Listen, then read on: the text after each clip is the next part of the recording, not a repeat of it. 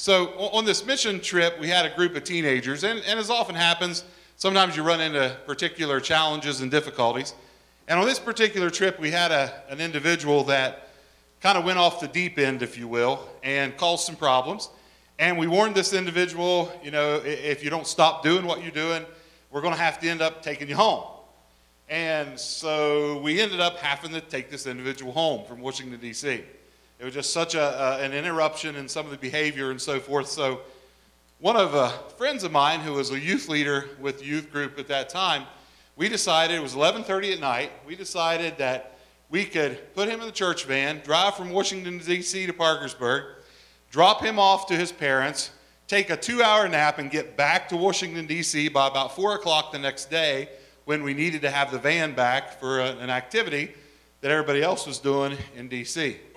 And so at 11:30 at night, we take off, and we're coming back to Parkersburg, and we're driving in shifts. And this friend of mine's driving, and I was in the passenger seat up front, and I went to sleep.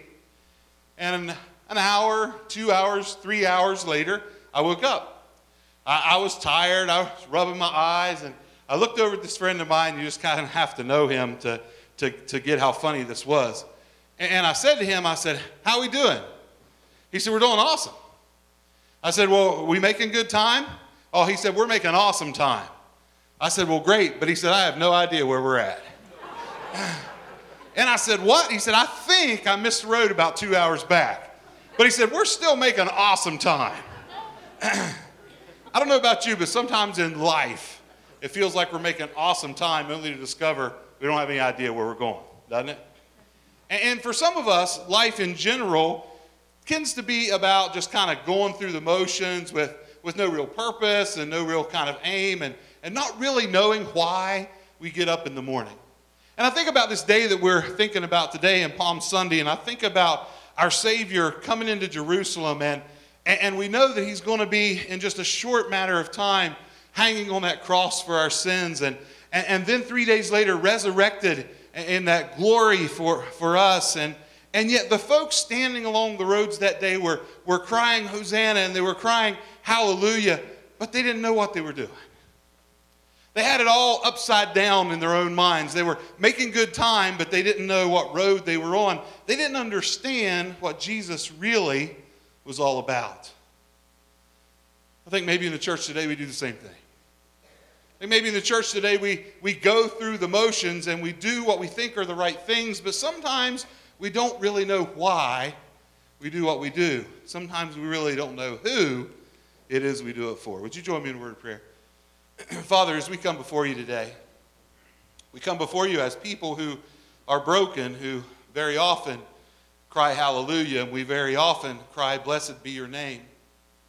But in reality, Lord, so often we really don't know what road you've called us to. In reality, we really don't know where you're headed. In reality, sometimes we really don't know why we're doing what we do.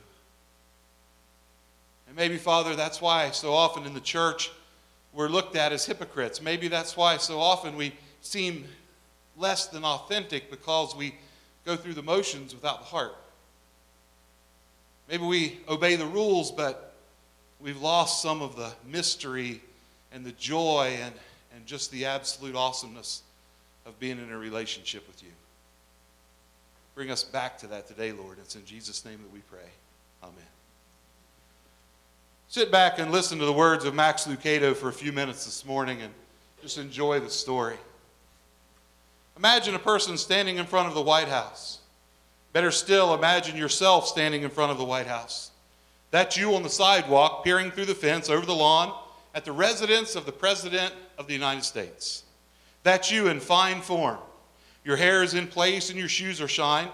That's you turning toward the entrance. Your pace is brisk and your stride is sure. It should be. You have come to meet with the President. You have a few matters you wish to discuss with him. First, there's the matter of the fire hydrant in front of your house. Could they soften the red just a shade? It's way too bright for your liking. Then there's the issue of world peace. You are for it. Would he help create it? And lastly, college tuition is too high. Could he call the admissions office of your daughter's school and ask them to lighten up a little bit? He might have some influence. All worthy issues, correct? Won't take more than a few minutes. Besides, you brought him some cookies that he can share with the First Lady and the first puppy. And so with bag in hand and a smile on your face, you step up to the gate and announce to the guard, "I'd like to see the president, please." He asks for your name, and you give it. He looks at you and then at his list and says, "We have no record of your appointment." "You have to have an appointment?" you ask. "Yes." "How do I get one?" "Through his office staff." "Could I have their number?" "No, it's restricted." "Then how can I get in?" "It's better to wait until they call you." "But they don't know me." The guard shrugs. "Then they probably won't call you." And so you sigh and turn and begin your journey home. Your questions are unanswered and your needs are unmet. And you were so close. Had the president stepped out onto the lawn, you could have waved and he would have waved back. You were only yards from his front door, but you might as well have been miles. The two of you were separated by the fence and by the guard. Then there's the problem of the Secret Service. Had you somehow entered, they would have stopped you. The staff would have done the same. There were way too many barriers. And what about the invisible barriers? Barriers of time. The president's too busy. Barriers of status. You have no clout. Barriers of protocol. You have to go through the right channels. You leave the White House with nothing more than a hard lesson learned. You do not have access to the president. Your chat with the commander-in-chief, it ain't going to happen. You'll have to take your problem about peace and your question about the fire hydrant home with you. That is, unless he takes the initiative. Unless he happens to spot you on the sidewalk, takes pity on your plight, and says to his chief of staff, "See that person with the sack of cookies? Go tell him I'd like to talk to him for a minute." If he gives such a command, all the barriers will drop. The Oval Office will call the head of security will call the guard, and the guard will call your name. Guess what? I can't explain it, but the door to the Oval Office is wide open. You stop and turn and straighten your shoulders and enter the same door where only moments before you were denied access. The guard is the same, the gates are the same, the security personnel are the same, but the situation is not the same. You can now go where before you could not. And what's more, you are not the same. You feel special, chosen. Why? Because the man over there saw you down here and made it possible for you to come in. Because of Christ, you can now go where before you could not go. Because of Christ and this triumphal entry in what happens in the resurrection and the crucifixion and the resurrection, because of Jesus Christ, in just a moment, the place that you could not enter, that door that you could not open, that journey that you could not take, has all been open for every one of us. Instead of standing on the outside looking in, the door and the gate have been swung wide open, and we have been invited to come inside. And there are several questions that come to mind when we realize that now we can go before where before we could not. First of all, the question really is, well, where can I go with Christ that I can't go without him? I mean, what's going to be different? What do I now have access to because of what he has done for me? In other words, maybe just very simply, why do I need Jesus in my life? The Pharisees and the Sadducees and the others who crucified Jesus, these folks were good folks. These folks were the religious folk of the day. They were people that if you were walking down the street, you would have said, well, they know more about God's will than I do. They're living God's will probably more than I am. They were the respected religious people of your community, if you would. And yet they didn't get it. Even in all that they knew and even in all the education that they had and the leadership that they had been offered, there was still something lacking in their lives. If you go back to Matthew chapter 7, verses 21 through 23, you get a sense of this when Jesus says this. He says, "Not everyone who says to me, 'Lord, Lord,' will enter the kingdom of heaven, but only he who does the will of my Father who is in heaven. Many will say to me on that day, 'Lord, Lord, did we not prophesy in your name, and in your name drive out demons and perform many miracles?' Then I will tell them plainly, 'I never' what? 'Knew you. Away from me, you evil doers.'" Now, when he's saying these words, he's not talking to people who have never heard about him before. He's not talking to the common folks on the street. He's talking to these good, moral, religious people who are all about doing the right thing, all about obeying the rules, all about the correct code of conduct. And he's saying to them, look, even though you have done all these things, and the world thinks you're doing great things, you haven't got it. You don't understand who you do it for, and you don't understand why you do it. You're only going through the motions. You don't know me. I do a lot of leadership stuff with the company I work for, and then I do that with churches and pastors, and I do it with other businesses as well. The other day I was in a situation, I was doing a small leadership training, and I had a couple of people come up, and I'm going to ask I need a couple of volunteers. Just raise your hand. This won't hurt. Not too bad. Any others? Here you go. Come on up here. You guys can just stand right down front there. All right. And here's the thing. My understanding of leadership is simply this. If you look at someone like John Maxwell says leadership is influence, which I think it is, but it's more than just influence. If you look in the scriptures, every person who was called by God to lead people was called to lead them from where they were to where they ought to be.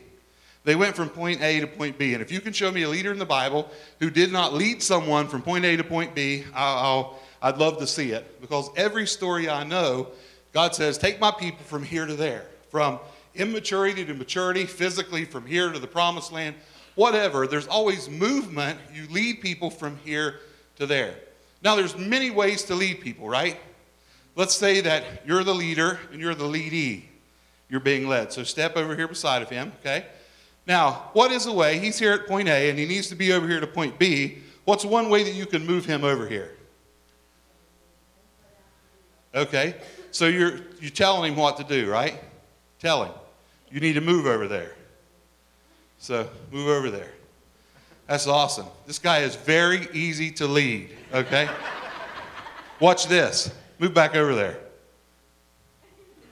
Please, yeah, move back over there. Thank you. Yeah, don't ruin the whole sermon here for me. Okay? Now, how else could you move him over here? Huh?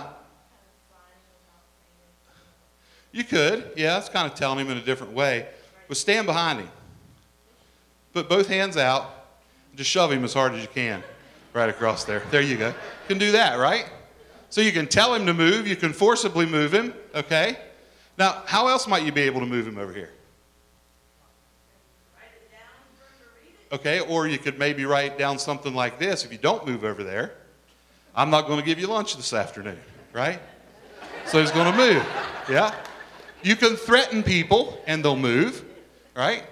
You could walk over here.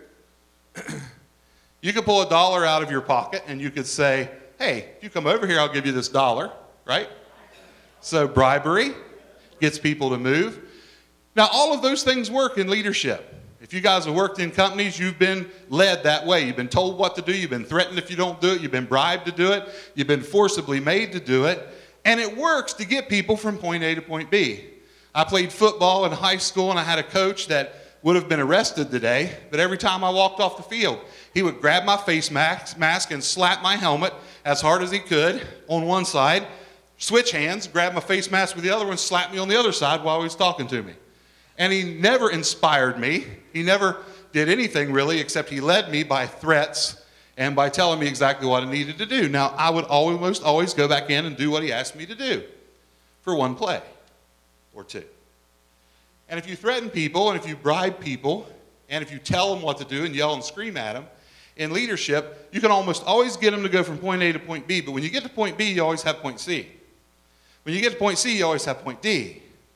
And you can hardly ever lead them from where they are to the ultimate place of where they need to go, because they get tired of being yelled at, they get tired of being pushed, they get tired of being bribed, but they never get tired. Go back over here.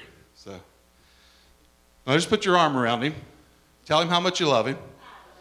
And say, hey, you know what? Say, hey, you know what? I'm going to go over here. And I think you already know it'd probably be good for you to go over here with me. Let's go over here together. Just take him right over there. There you go. Didn't they do awesome? You guys can clap for them. You guys can go sit down, okay? You get lunch. You moved. I'm not sure who's providing it for you, but I'm sure somebody will. And if you don't, you're like me. I'm quite sure you can take care of yourself when it comes to that. Leadership is about inspiration. Leadership is about motivation. Leadership is about helping people understand why they do what they do. A lot of people know what they do, but a lot of people don't have any idea why they do it. Once you tap into that, you really tap into more than going through the motions. That is what's going on, I think, when Jesus is talking to us here. He's saying here, he says, it's not enough that you move here because you're afraid not to. It's not enough that you move here just because I told you to. It's not enough to move here because of the fact that you feel threatened if you don't move here. What Jesus wants to do is he wants to put his arm around you and he wants to say, look, it's best for you over here. Go with me to get there. He wants to inspire us. He wants to have this relationship with us. And so what we learn, I think, here is this, that doing good without a relationship with God is simply doing good. Now that's good to do good. Amen? There's nothing wrong with doing good. We got people all over the world. Someone asked me one time, can people who aren't Christians do good? Well, that's a foolish question. Of course they can. There are a lot of people who don't know Jesus that do the very best they can, and they do a lot of good things in this world. But it's still just doing good things.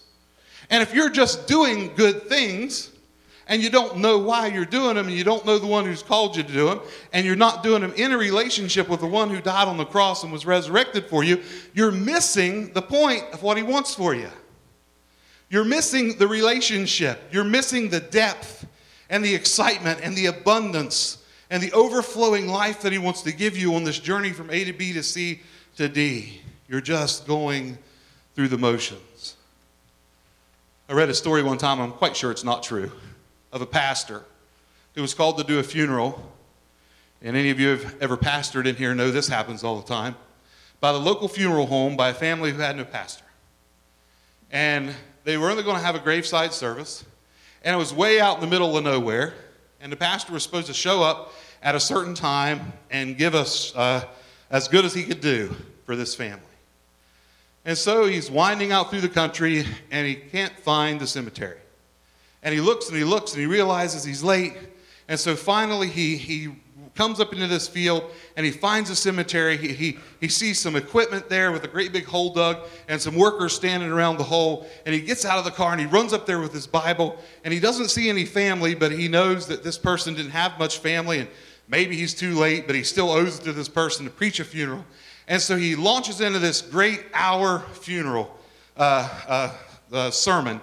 And when he's done, he thinks to himself, man, I really did good, The workers even were amening and hallelujah and, preach it, brother, and all that kind of stuff. They got so into it. And so he closes up his Bible and he starts walking back to the car.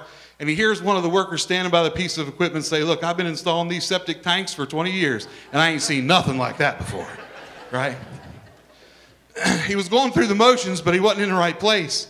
He didn't really know where he was. Dallas Willard, in a book, The Divine Conspiracy, says a lot of us as Christians are like flying in a plane upside down. We think we're right side up.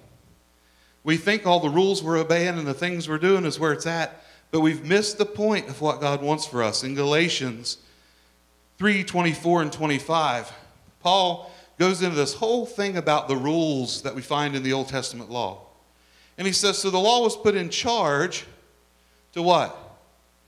Lead us to Christ, that we might be justified by how well we obeyed the law, right? No, by faith. Now that faith has come, we are no longer under the supervision of the law. You see, your Old Testament history, right?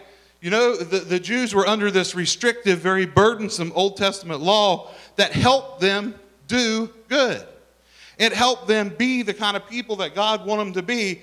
But the ultimate goal of the law was to point them to the Savior that was coming, was to point them to the Messiah, was to point them to Christ, where they began to understand not only that they needed to be obedient, but why they needed to be obedient.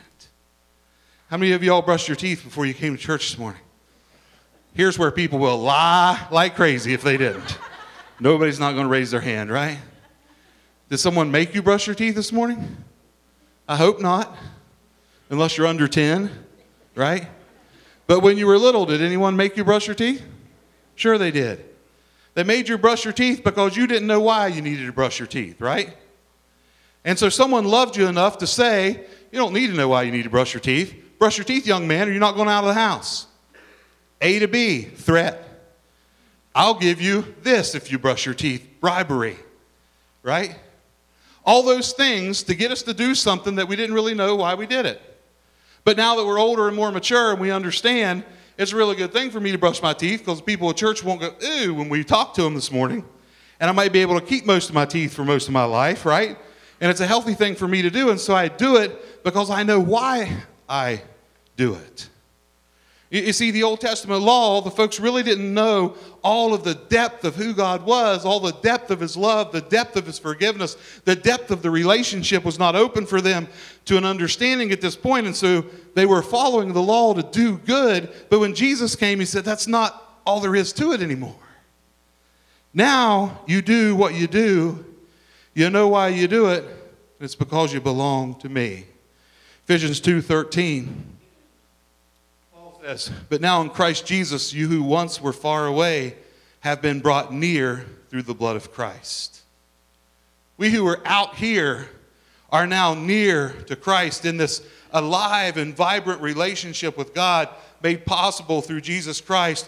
And if we think it's about the rules, we miss the entire point of the work of Jesus, who came to be our Savior and our Messiah and our friend.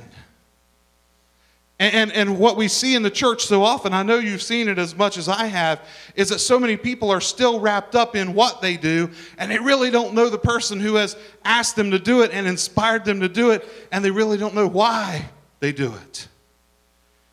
And so the rules become their God. And you can't break the rules.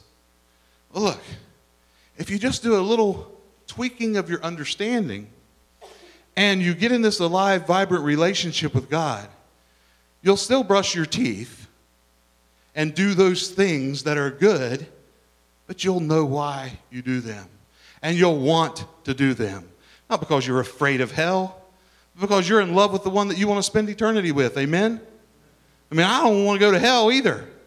But I don't serve Christ because I'm afraid of hell anymore. I serve Christ because I love him.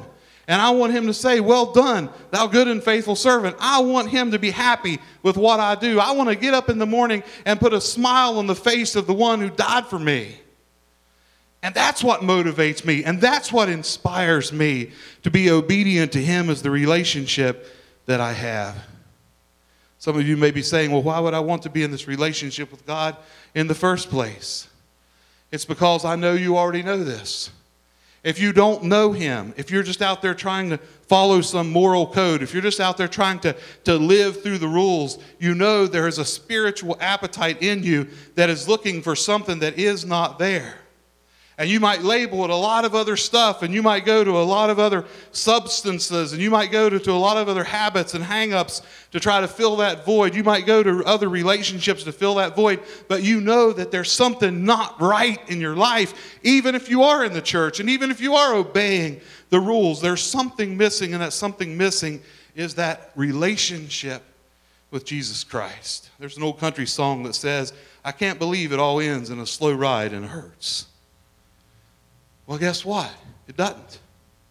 That's not where it ends. We in the church have the answer to that missing void. We're created to live in this relationship with God. In Acts 17, 22 and 23, we have Paul teaching to these folks that really don't understand God at all, but he says this. It says this, Paul stood up in the meeting of the Areopagus and said, Men of Athens, I see that in every way you are very religious. In every way you're doing good things. For as I walked around and looked carefully at your objects of worship, I even found an altar with this inscription, to an unknown God. Now what you worship has something unknown I am going to proclaim to you. I know who it is that you're looking for. And his name is Jesus Christ. When you discover and live according to the reason you were created, things are just right. Now look, if you want to go to lunch someday on you, and you want to talk about some of the TV preachers, you're not going to find anybody that gets more fired up about the nonsense that is out there on the airwaves today, which also has crept into the local church in quite a few ways as well. God does not promise you a nicer car. He does not promise you a bigger house. He does not promise you more money in your bank account. That is not what prosperity in the gospel is about. And to live in right relationship with God to where it's right has nothing to do with that junk. It's got to do with in here. You know the difference. Y'all are old enough to know the difference. You know when you're in a sweet spot of life, don't you? And for some of you, you've never been there your entire life. You've never been there because you've never really surrendered yourself to that relationship with Christ that says none of the other stuff matters. It's not what I'm after anymore, God. What I'm after now is I want to know your heart. I want to be in this love relationship with you. And that's where we can lay it down at night and sleep. And that's where we can get up in the day and know why we live today. That's where we can live in that sweet spot of life. So many of us struggle so much more than we need to. Your circumstances won't change because you come to know Jesus. But how you handle them will. One time I brought a couple of folks up in church and I had a board with 2 screws that were started in it. I brought someone up that appeared to be kind of weak and someone else up who appeared to be kind of strong. I said, these screws are started in this board at the same depth, and I'm going to give both of you a screwdriver, and I want you to screw them all the way into the board, and we're going to have a contest and see who wins. And so to the great big old strong guy, I gave a Boy Scout knife with one of those little flip-out Phillips screwdrivers on the end. If you ever tried to do anything with those, you know what a pain that is. And to the other, I pulled out an electric drill with a Phillips head on it. And I said, now go. God has come to every one of us and he's given us a drill. And yet some of us are so incredibly ignorant that we're still using the Boy Scout knife and wondering why we suffer. Wondering why it doesn't feel right. Wonder why everything's a struggle. God says, come unto me. We've been talking about the names of Jesus during this series. We've talked about Jesus as the bread of life, who is all that we need, the Son of Man who understands our struggles, the Son of God who has the ability and the will to take away our sins, the King of Kings who is worthy of our obedience. And today, I want to just introduce you to Jesus, the Lamb of God, who takes away the sin of the world. John saw him and said that very thing. Here is the Lamb of God who takes away the sins of the world. Nobody else can do this. Nobody else can make it right. Nobody else can move you from A to B to C to D with his arm around you, whispering in your ear and inspiring you why you do what you do every day and moving from one point to another because you're on a journey with the one who loves you from the very foundation of the world. So many of us, it's like we're in a room and there are 4 doors in that room. We say, which door is the right door? We live in a world today that will tell you they're all right. You know what? It doesn't matter which one you pick because you're a very special individual. And so if you like that door over there, that's the right door. Others will say, well, pick that door because that door's a pretty door. Pick that door because it's a great big masculine door. Pick that door for whatever reason. But let me tell you something. If you're a room and there's 4 doors and only one of them leads to where you want to go, it does not matter who tells you the other 3 are right. It does not matter how nice the other 3 look. There is only one door that will take you where you need to go. And the scripture tells us that one door is the Lamb of God. It's Jesus Christ. It tells us that on that cross, he opened that door. On that cross, that veil was torn in 2. On that cross, that security guard was taken away and the gate was torn down and we were invited to come through that door. How do I enter into this relationship with God through Christ? We'll look at Matthew 27, 50 through 54. And when Jesus had cried out again in a loud voice, he gave up his spirit. And at that moment, the curtain of the temple was torn in 2 from top to bottom. The earth shook and the rocks split. The tombs broke open and the bodies of many holy people who had died were raised to life. They came out of the tombs. And after Jesus' resurrection, they went into the holy city and appeared to many people. When the centurion and those with him who were guarding Jesus saw the earthquake and all that had happened, they were terrified and claimed, surely he was the Son of God. That that triumphal entry, which we're going to go back and visit a little bit next week as well, led to this point. And the ones who saw him come in and cried Hosanna and cried hallelujah and had really no idea what he was there to do, had really no idea even why they were crying Hosanna and hallelujah, did not understand the depths of what was being offered to them in this short period of time. We know that it leads to this. Stop going through the motions. Stop trying so hard to do good things and realize that everything you do good comes out of a relationship with Jesus Christ that changes who you are and invites you on a journey step by step with him. Am I one of these guys who says, well, it doesn't matter what you do when you come to Christ? No, but I am one of these guys who says, when you come to Christ, it'll become natural what it's right to do. As you follow him, study his word, pray. You won't have to struggle about being good. Just be his and watch what miraculous things happen. Join me in prayer.